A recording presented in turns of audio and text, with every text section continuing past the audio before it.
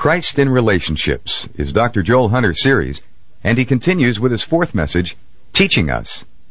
From the New American Standard, Dr. Hunter's text is taken from Luke chapter 24, verses 13 through 35, and it reads as follows. And behold, two of them were going that very day to a village named Emmaus, which was about 7 miles from Jerusalem. And they were conversing with each other about all these things which had taken place. And it came about that while they were conversing and discussing, Jesus himself approached and began traveling with them. But their eyes were prevented from recognizing him. And he said to them, What are these words that you are exchanging with one another as you are walking? And they stood still, looking sad. And one of them, named Cleopas, answered and said to him, Are you the only one visiting Jerusalem, and unaware of the things which have happened there in these days? And he said to them, What things? And they said to him, The things about Jesus the Nazarene, who was a prophet, mighty in deed and word in the sight of God and all the people, and how the chief priests and our rulers delivered him up to the sentence of death and crucified him. But we were hoping that it was he who was going to redeem Israel. Indeed, besides all this, it is the third day since these things happened. But also, some women among us amazed us. When they were at the tomb early in the morning and did not find his body, they came saying that they had seen a vision of angels, who said that he was alive. And some of those who were with us went to the tomb and found it just exactly as the women also had said. But him they did not see. And he said to them, O foolish men, and slow of heart to believe in all the prophets have spoken, was it not necessary for the Christ to suffer these things to enter into his glory? And beginning with Moses and with all the prophets, he explained to them the things concerning himself in all the Scriptures. And they approached the village where they were going, and he acted as though he would go farther. And they urged him, saying, Stay with us, for it's getting toward evening, and the day is now nearly over. And he went in to stay with them, and it came about that when he had reclined at the table with them, he took the bread and blessed it, and breaking it, he began giving it to them. And their eyes were opened, and they recognized him, and he vanished from their sight. And they said to one another, Were not our hearts burning within us while he was speaking to us on the road, while he was explaining the Scriptures to us? And they arose that very hour, and returned to Jerusalem, and found gathered together the 11, and those who were with them, saying, The Lord has really risen, and has appeared to Simon. And they began to relate their experiences on the road, and how he was recognized by them in the breaking of the bread. And now, let's join Dr. Joel Hunter for his fourth message, entitled, Teaching Us, as he continues in his series, Christ in Relationships. In this year of examining relationships and teaching in this particular section about how God in Christ forms our relationships for himself, today we want to talk about the emotional struggle that can come through intellectual frustration, and how God can use that to teach us of his sovereignty, but how great a weight that puts upon our relationships while we are going through it if we're looking for answers in the wrong places. So we want to take note of the very sobering fact that we will go through some very, very difficult emotional and intellectual times. But we want to encourage people to stick with it. It's a long road, but it's worth it. Oh, Deb, our first gift. This is so nice of you. Hey, it's the least I could do. Oh, it's adorable. Oh, Greg's going to hate it. The Bulls, our hometown. Oh, I fell in love with it the first moment I saw it. Can you believe that anything is this small? Oh, I just hope I know what to do with it once I get it. Him. Oh, Deb, I can hardly believe this is happening. Oh, you have waited so long. Oh, it seems like a lifetime. And now, after everything that we've been through, our prayers are finally answered. If it had been me, I would have given up a long time ago. Oh, believe me, there were plenty of low moments, plenty of doubts, but I just had to force myself to keep thinking, someday. That someday has finally come. Oh, Kathy, I'm so happy for you. Not only because you're going to be having the baby, but You won't have to see any more of those doctors or agencies. And it's a good thing, too. I mean, there's certainly nothing left of this body that hasn't been poked, probed, or stared at by at least 100 people. After a while, I just quit asking their name and said, "Take me, I'm yours." And then finally you got that call. Oh, I was in shock. I stayed awake all night long just to make sure it wasn't a dream. And it's not. It's real. Deb, I just can't believe it. How can that husband of yours stay at work when in less than 3 hours he's going to be a father? I don't know, but I'm glad he's there, not here. Otherwise, we drive each other crazy. Oh. Have you thought of a name for him? Uh-huh. Jason. Jason Carter. Jason Carter. I like the sound of that. Sounds strong. I think so, too. Hi, everybody. Oh, hi, honey. I mean, Daddy. I just couldn't stay at work, huh? No. Congratulations, Greg. I just can't tell you how happy I am for both of you. Oh, thanks, Deb. Oh, look at what Deb got for little Jason.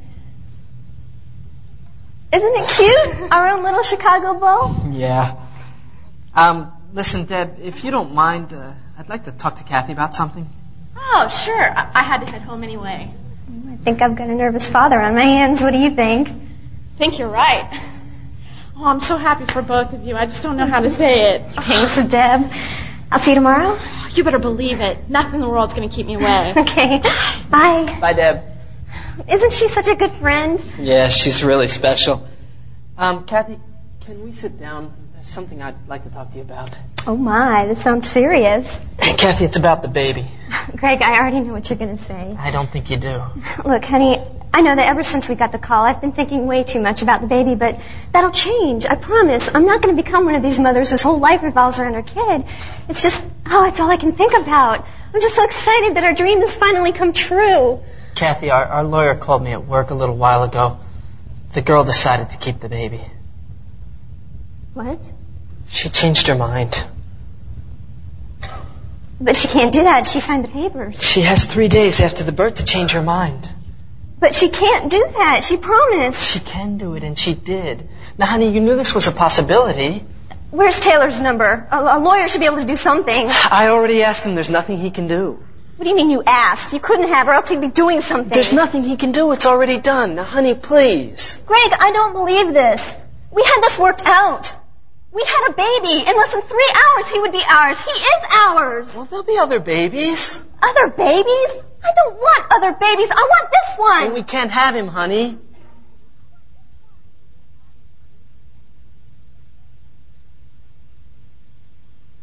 I can't take this anymore. What does he want from us? Who? God, that's who. I don't think this is his fault. Well, whose fault is it then? He's the one I've been praying to for 5 years asking for a child, but does he give me one? No. My body remains sterile and all the agencies can tell me is I'm sorry, we just don't have anything for you. And now this. Dangling a carrot in front of my face only to yank it away. Well, I can't take it anymore. Honey. Leave me alone.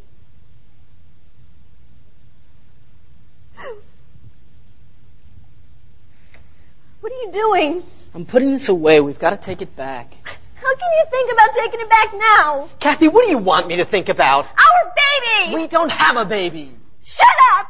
Just shut up! I don't want to hear it. I'm so tired of hearing it. Just calm down, please. I don't want to calm down. I'm angry.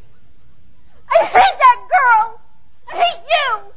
I hate me. I hate God. I hate everybody. I hate this.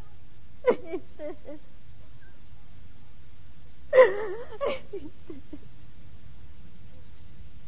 Oh, God. This is so depressing. How much longer does this have to go on?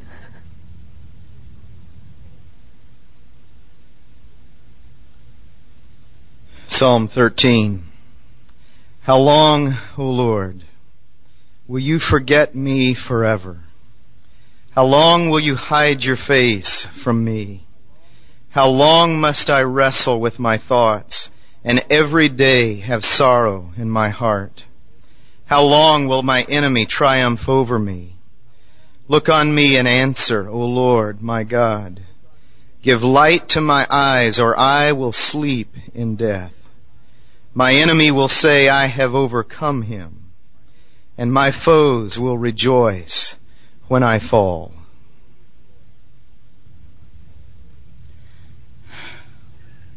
So what do you do when your dreams are crushed? Where is God when your dreams are crushed? What happens with your relationships when you suffer such great disappointment with something you had so hoped for, but now it will never be? If you will turn with me to the 24th chapter of the Gospel of Luke, we will look at two more people who had their hopes dashed, their dreams crushed, and had given up hope. Starting in verse 13. Behold, two of them were going that very day to a village named Emmaus. This is the day on which Christ was resurrected, which was about 7 miles from Jerusalem, and they were conversing with each other about all these things which had taken place. And I want to set this stage for you. What we're going to talk about today is the difference between people who have been given a very simple gift of faith, a very simple understanding of the world, and when these things happen, they are some of the privileged few that can just say automatically, well, God's going to take care of this. I'm not going to worry about it, and they don't. But that's not where most of us are. Most of us, like the psalmist says, wrestle with our thoughts daily. And when something like this happens, we go over and over and over, trying to fill in the details, trying to repeat the details, hoping something else will come out, something that we didn't understand. Something that will make it clear to us and give us hope. And so that's what these two are doing today. These are two people who believed that Jesus would be the Messiah. And when he was crucified, they were absolutely crushed. Now they are reviewing all of the evidence. Verse 15, and it came about that while they were conversing and discussing, Jesus himself approached and began traveling with them. And he said to them, what are these words that you are exchanging with one another as you are walking? And they stood still, looking sad. And one of them, named Cleopas, answered and said to him, are you the only one visiting Jerusalem and unaware of these things which have happened here in these days? And he said to them, what things? And they said to him, the things about Jesus the Nazarene, who was a prophet, mighty in deed, in word, in the sight of God and all the people. And how the chief priests and our rulers delivered him up to the sentence of death and crucified him. But we were hoping that it was he who was going to redeem Israel. Indeed, besides all this, it is the third day since these things have happened. And also some women amazed us when they were at the tomb early in the morning, and they did not find his body. They came saying that they had also seen a vision of angels who had said that he was alive. And some of those who were with us went to the tomb and found it just exactly as the women had said, but him they did not see. Now, here are two people who are struggling intellectually with the problem and spent emotionally, looking feverishly for an answer, adding up all of the ingredients, all of the evidences, and so mixed up. I know in this sanctuary there are hundreds of you that are going through a problem in your life right now that just doesn't make sense. And you're trying to add it all up. And you maybe have a friend who says, just give it to Jesus. You know? He'll take care of it. Don't worry about it. But you can't. You're not wired like that. And you feel somehow less because you haven't got that kind of simple faith. You feel like there's something missing in your life, but you've got to be honest with yourself. and how much of a struggle you're going through to understand this thing. Many, many, many people who are wired to be thorough intellectually wish that they weren't so wired. One of my favorite contemporary poets sees the depth of God in the things of nature, and it frustrates him sometimes. And he says, he writes this. He says, "The pond I see, I cannot comprehend. I can see through its top, but not to its end. The simple mystery of the wind makes me wish I was a child again. For ignorance is bliss when there is no gray. Black and white are as clear as day. Oh, to be God. Or simply dense. At least the world would make perfect sense. Oh, to be God, or simply dense, so that the world could make perfect sense. But what about those of us who are in between? Who struggle every day with great hopes that we had that are now dashed? What about us that are walking on the road, complaining all the way, not realizing who's walking right beside? Not understanding as we cry out that He's there all along. You know, I had an experience one time where I was over at the Little League Ball Diamonds, and you watch your kids play, and then you spend some time, you go over and watch your friends' kids play, and you just kind of go around, and you come back to that thing, and that's what I'd done. I'd watched the game, and then I'd go around watching some other games, and came back and stand beside a guy. He said, "Did you see that last game?" And I just started waxing eloquent about it. You know, say, "Yeah, this is what happened. This is what happened." And I questioned a couple of calls that the umpire had made. Well, those of you with sermon outlines know where the story is going. He was the umpire. And I hadn't realized it, and here I am telling him all about that game when he was not only there, but he determined the outcome. And that's exactly where these disciples were that day, telling Jesus not only about all of this stuff, but talking to the one who had determined the outcome. And they didn't realize it. Well, how did Jesus react? Let's read the next verses. Look at these. And He said to them, "O foolish men, and slow of heart to believe in all that the prophets have spoken." Now, I want you to read this rebuke in just the right way, because this is a gentle rebuke. Jesus is not harsh here. He is not scolding. He is not engendering guilt. Look at verse 16 one more time.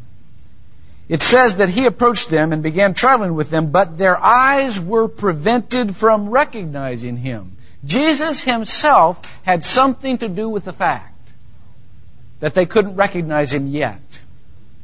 And so His gentle rebuke here is not one of scolding or guilt. It's one of, I want you to learn a lesson from this. Slow of heart to believe. He said, was it not necessary for the Christ, in Greek it's the Messiah, to suffer these things and to enter into His glory? And beginning with Moses and all the prophets, He explained to them the things concerning Himself in all the Scriptures. You know, I wish I would have been there. I wish I could have seen Jesus. I bet He put His arms around him. And I bet as they were walking along, He said, "Boys," you know, whatever Hebrew is for boys, you know, Aramaic, you know, "Boys, do you remember your Scriptures that you know and that you've learned?" He knew their knowledge because He had heard them discussing. He knew they knew all the facts. I wish I could have heard Him say, "Do you remember Passover? You know what Passover is? Do you remember what that's all about? Do you understand that when our people had come out of Egypt, They celebrated that time that the Lamb was slain and that His blood was spread on the doorposts. Do you remember why it was spread? That angel of death then passed over the house of the children of God and did not take their children. No, everybody covered by the blood lived. Do you remember what John called Jesus? He would have said to him. Do you remember when John said, "Behold, the Lamb of God"? Do you not know that it takes blood to cover sin? Do you remember out in the desert when our people were out there? You remember what Aaron did after there was a sacrifice for the guilt? Do you remember how he went over and he put his hands on the head of a goat? And he imputed to that goat all of the sins. He named the sins of Israel. Confessed the sins of our people. Do you remember what happened to the goat then? The goat was banished into the wilderness to wander off all alone, carrying our sins. Do you remember what happened with Jesus? That He was banished and stood all alone.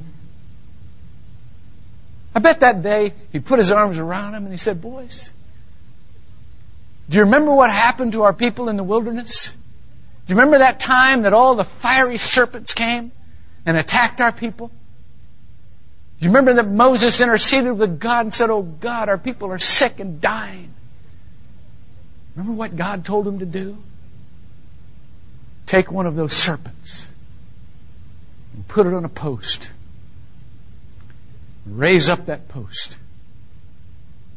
And whoever looks upon that post will live." That, by the way, is still our symbol of medicine. A serpent on a pole. I wonder if Jesus didn't say, "What did you just see in the last 3 days? Raised up on a post. Whoever looks upon Him will live." You know the Psalms, boys. You know the Psalms that predict the Messiah. You know Psalm 22:1, how it starts. my God, why hast thou forsaken me?" Do you remember what Jesus said on the cross? Do you think when He said, my God, why hast thou forsaken me," that was just a cry of pain? No, it was an announcement. He was the Messiah. He is the Messiah. Do you remember what Isaiah said? That He would be scourged, that the Messiah would be pierced, and He would be crushed. Do you remember what Jesus looked like when He carried the cross to Golgotha? He was crushed under His weight. Do you remember how God spoke through the prophet Zechariah? And He said, "On that day, they will kill me. And the mourning will be as for a firstborn son." Do you remember how Zechariah said, "With the voice of the Lord, and the shepherd will be struck, and the sheep will scatter"? That's where we find ourselves today, boys. Walking along. I wonder if when He put all of that evidence together, if when He connected all of those dots of Scripture, that they didn't begin to see the picture of the Christ and how Jesus was the Christ. I don't know how they missed the holes in His feet. I don't know how they missed the tone of the voice that a few days before had commended his spirit unto God and gone home holding a thief by the hand. I don't know how they missed that. I don't know how I miss it. but He was there. And I can't help but think that as they put all of that together, they began to be different people inside their head with their mind. Because I think the world would start to make sense to them in a way that it hadn't before. And Jesus would minister to them in a different way that He ministered to Mary. See, Mary was just emotionally erect. She just wanted a body. Give me a body, I'll go off with it. And she ended up hugging Him. But these needed to be led. I wonder if when He put all of this together, it didn't begin to dawn on them, how much sense this really made. And how they could have missed all of this. All of these prophecies in the Old Testament fulfilled by Jesus. How could they have missed it? You know, there are 300 prophecies in the Old Testament. Jesus fulfilled every one of them. There are 48 major prophecies in the Old Testament. Somebody estimated one time what it would take for one life to fulfill just 8 of those prophecies. Just 8.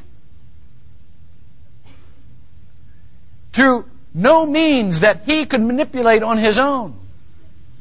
And this mathematician, this statistician, came out with a formula that said the chances of fulfilling, any one person's fulfilling just 8 of those prophecies is 1 in 10 to the 17th power. That's 10 with 17 zeros behind it. Illustrated in Evidence Demands a Verdict, it's illustrated like this. Take the state of Texas, cover it 2 feet deep in silver dollars. Paint one of those silver dollars and put it in that pile somewhere. Blindfold someone and tell them to begin walking across the state of Texas, and they can walk for days or months or years or hours or minutes, whatever they want to, but when they stop and plunge their hand down into that pile, they would pull out that marked silver dollar. That is exactly the chance that one person can fulfill even 8 of those Old Testament scriptures. Jesus fulfilled every one of them. And so now they're standing there saying, how could we have missed it? And so must we. How can we miss Him? But I want you to know something else was done that day. Jesus told them in no uncertain terms that this world is not put together by accident. And that what they are going through has not been lost on God. And that it has been arranged by a God who has arranged for the outcome of the world. You see, that's very difficult for many people to believe in these days. Because we have given up thinking that there is such a thing as absolute or objective truth. London says in the interpretation of culture, the postmodern mind has given up thinking that there is an underlying objective truth that applies to everyone. No, what the modern mind does, what the postmodern mind does, is say, whatever works. Whatever is functional for me. I don't need objective truth. Just give me something that works for a little while. And that's where we are. I read an article in yesterday's paper about a church that's growing. I think it was in Kentucky or Indiana or someplace. And I thought, well, that's great. And then I read this minister's theology. And the theology that was repeated in the paper was, yeah, it's me and my Jesus, or you and your Buddha, whatever works for you. And I thought, oh my goodness. Yeah, that is a picture of the theology of our world. We've given up thinking that God is weaving all this together into a picture that makes sense, but we can't give it up. Jesus tells us just the opposite. He says God is weaving it all together. And just because we don't see immediately what caused it, we can't give up that hope or the fact that someday we will see how it all fit together. You know, in physics, there has been this argument, this debate that went on for years about non-local causes. The world of quantum physics said, you know, there are some things that we can't explain, the reaction of these things, so therefore they concocted a theory that said that something is affecting this change that is not in this space zone and not even in this time zone. Niels Bohr, who was a quantum physicist, and Albert Einstein debated this. And Albert Einstein was so abhorred by the idea that something could be affected by something not in its space or in its time that he began to try to devise experiments that would disprove it. Well, he couldn't. And so the debate raged for decades until 1982, a French physicist by the name of Aspect designed an experiment that proved beyond the shadow of a doubt that indeed non-local causes were existent, that effects can come from causes outside the space world of that particular thing and outside the historical context of that particular thing. In other words, physically, we can see today that the history and the construct of the world is completely woven together. And so there are those who would give up and say, it doesn't make sense, but the Bible would say, oh yes it does. Don't ever give up the hope that someday what you're going through right now will make a great deal of sense to you. Now, it may not come immediately, and for those of you who are going through it right now, it has not come yet. But I want you to know that the answer is there, and that the only place you can get it is from God. You see, these two never would have figured it out on their own. They had all of the evidence, but the human intellect cannot possibly make the world make sense. It's only as we hear it in the written and the living Word of God. It's only as God reveals it to us that it does make sense. We've got to go to the Maker. We've got to go to the one who is weaving it together. Now, His timing to reveal that to us is according to what He's doing with our lives. You see, open up your scriptures one more time and let's finish the passage. This verse 16, even more in Greek than in English, implies that God had something to do with hiding Jesus. He did not come down and reveal Himself immediately and shortcut the intellectual process of searching for those answers. So therefore, when we are asking why, God will not automatically come down and say, well, I'm just going to reveal myself to you. Don't worry about those details. You don't have to think all that through. No, He made sure they thought it all through. But after He had shown them a theology of history, after He had shown them how the world had made sense, then look what happens. And they approached the village where they were going, and He acted as though He would go farther. This is verse 28. And they urged Him, saying, stay with us, for it is getting toward evening, and the day is now nearly over. And He went in to stay with them. And it came about that when He had reclined at the table with them, He took the bread and blessed it, and breaking it, He began giving it to them. And their eyes were opened, and they recognized Him. Now, I want you to see that wasn't of them either. God had done that. God had hidden them, God had opened them. And so, this is God's activity. Their eyes were open. Jesus taught them, and then He revealed Himself to them. And look at what it says. And He vanished from their sight. And they said to one another, I love this, were not our hearts burning within us while He was speaking to us on the road, while He was explaining Scriptures to us? In other words, we knew this all along. I knew something was up. I just couldn't put my finger on it, but I just had this weird feeling. Did you have the weird feeling? I had this weird feeling. You know, you're going through something and you just feel in your heart God's doing something here, and you can't figure out what it is, but there's something in your heart. Well, let me give you 2 encouragements. Number 1, some of you are going through some things right now and you're not making spiritual progress. As a matter of fact, you may even be feeling like you're going backwards from where you want to go. Your life is deteriorating. It's not getting better. And so therefore, God's not in control. Let me tell you something. If you put yourself in the hand of God, His timing on this is perfect. And God can literally take you backwards before He takes you forwards. Some of you guys remember your first slingshot. Remember what a wonderful toy that is? Wonderful tool, wonderful weapon. But you know how that works. First, it goes away from the target before it goes to the target. Sometimes in your life, God will cause, for some reason, for you to go away from the target so that you will go straighter to the target. And I can only refer you to Romans 5, how he builds up perseverance and character and hope and faith, because he's building up you. He's not nearly so interested in what you know objectively as to the kind of person you are to love him so that he can love. So there are reasons sometimes that you go backwards before you go forwards, but don't think that God's not in control because you happen to be going backwards a little while right now.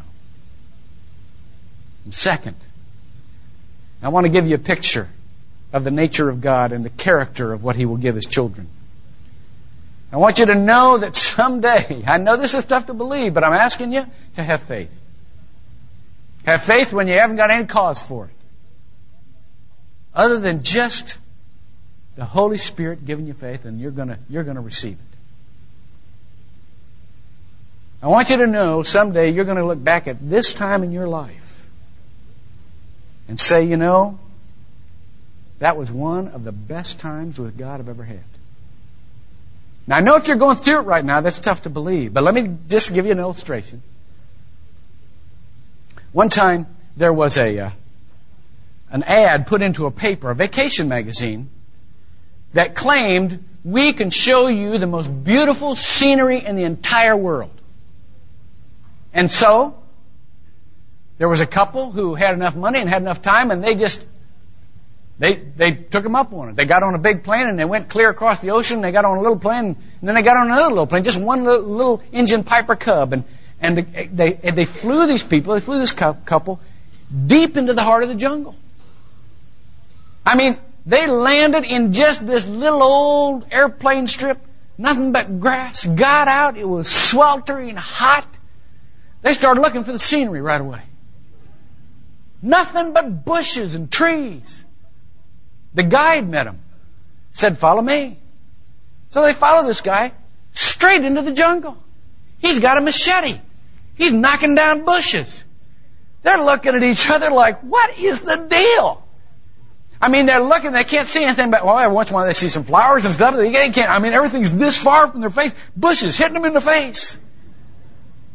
Half hour into the trip, they said, wait a minute. They said, we paid to see the most beautiful scenery in the world. The guy with the machete turns around. He looks at him and says, and you're wondering where that is, aren't you? They said, yeah. He said, well, if you will follow me, we have about another half-hour walk through this jungle. And if you last through that, then I'm going to take you to climb a mountain.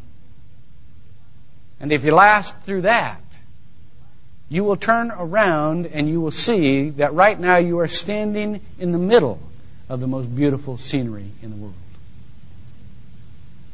Right now, I know it's tough to believe. But you're standing in the middle of the most beautiful scenery in the world. And if you follow God, you'll turn around and see that someday. Now, I know some of you are deep enough into this, you just wish you could find the guy with the machete. You know? I mean, just, you know.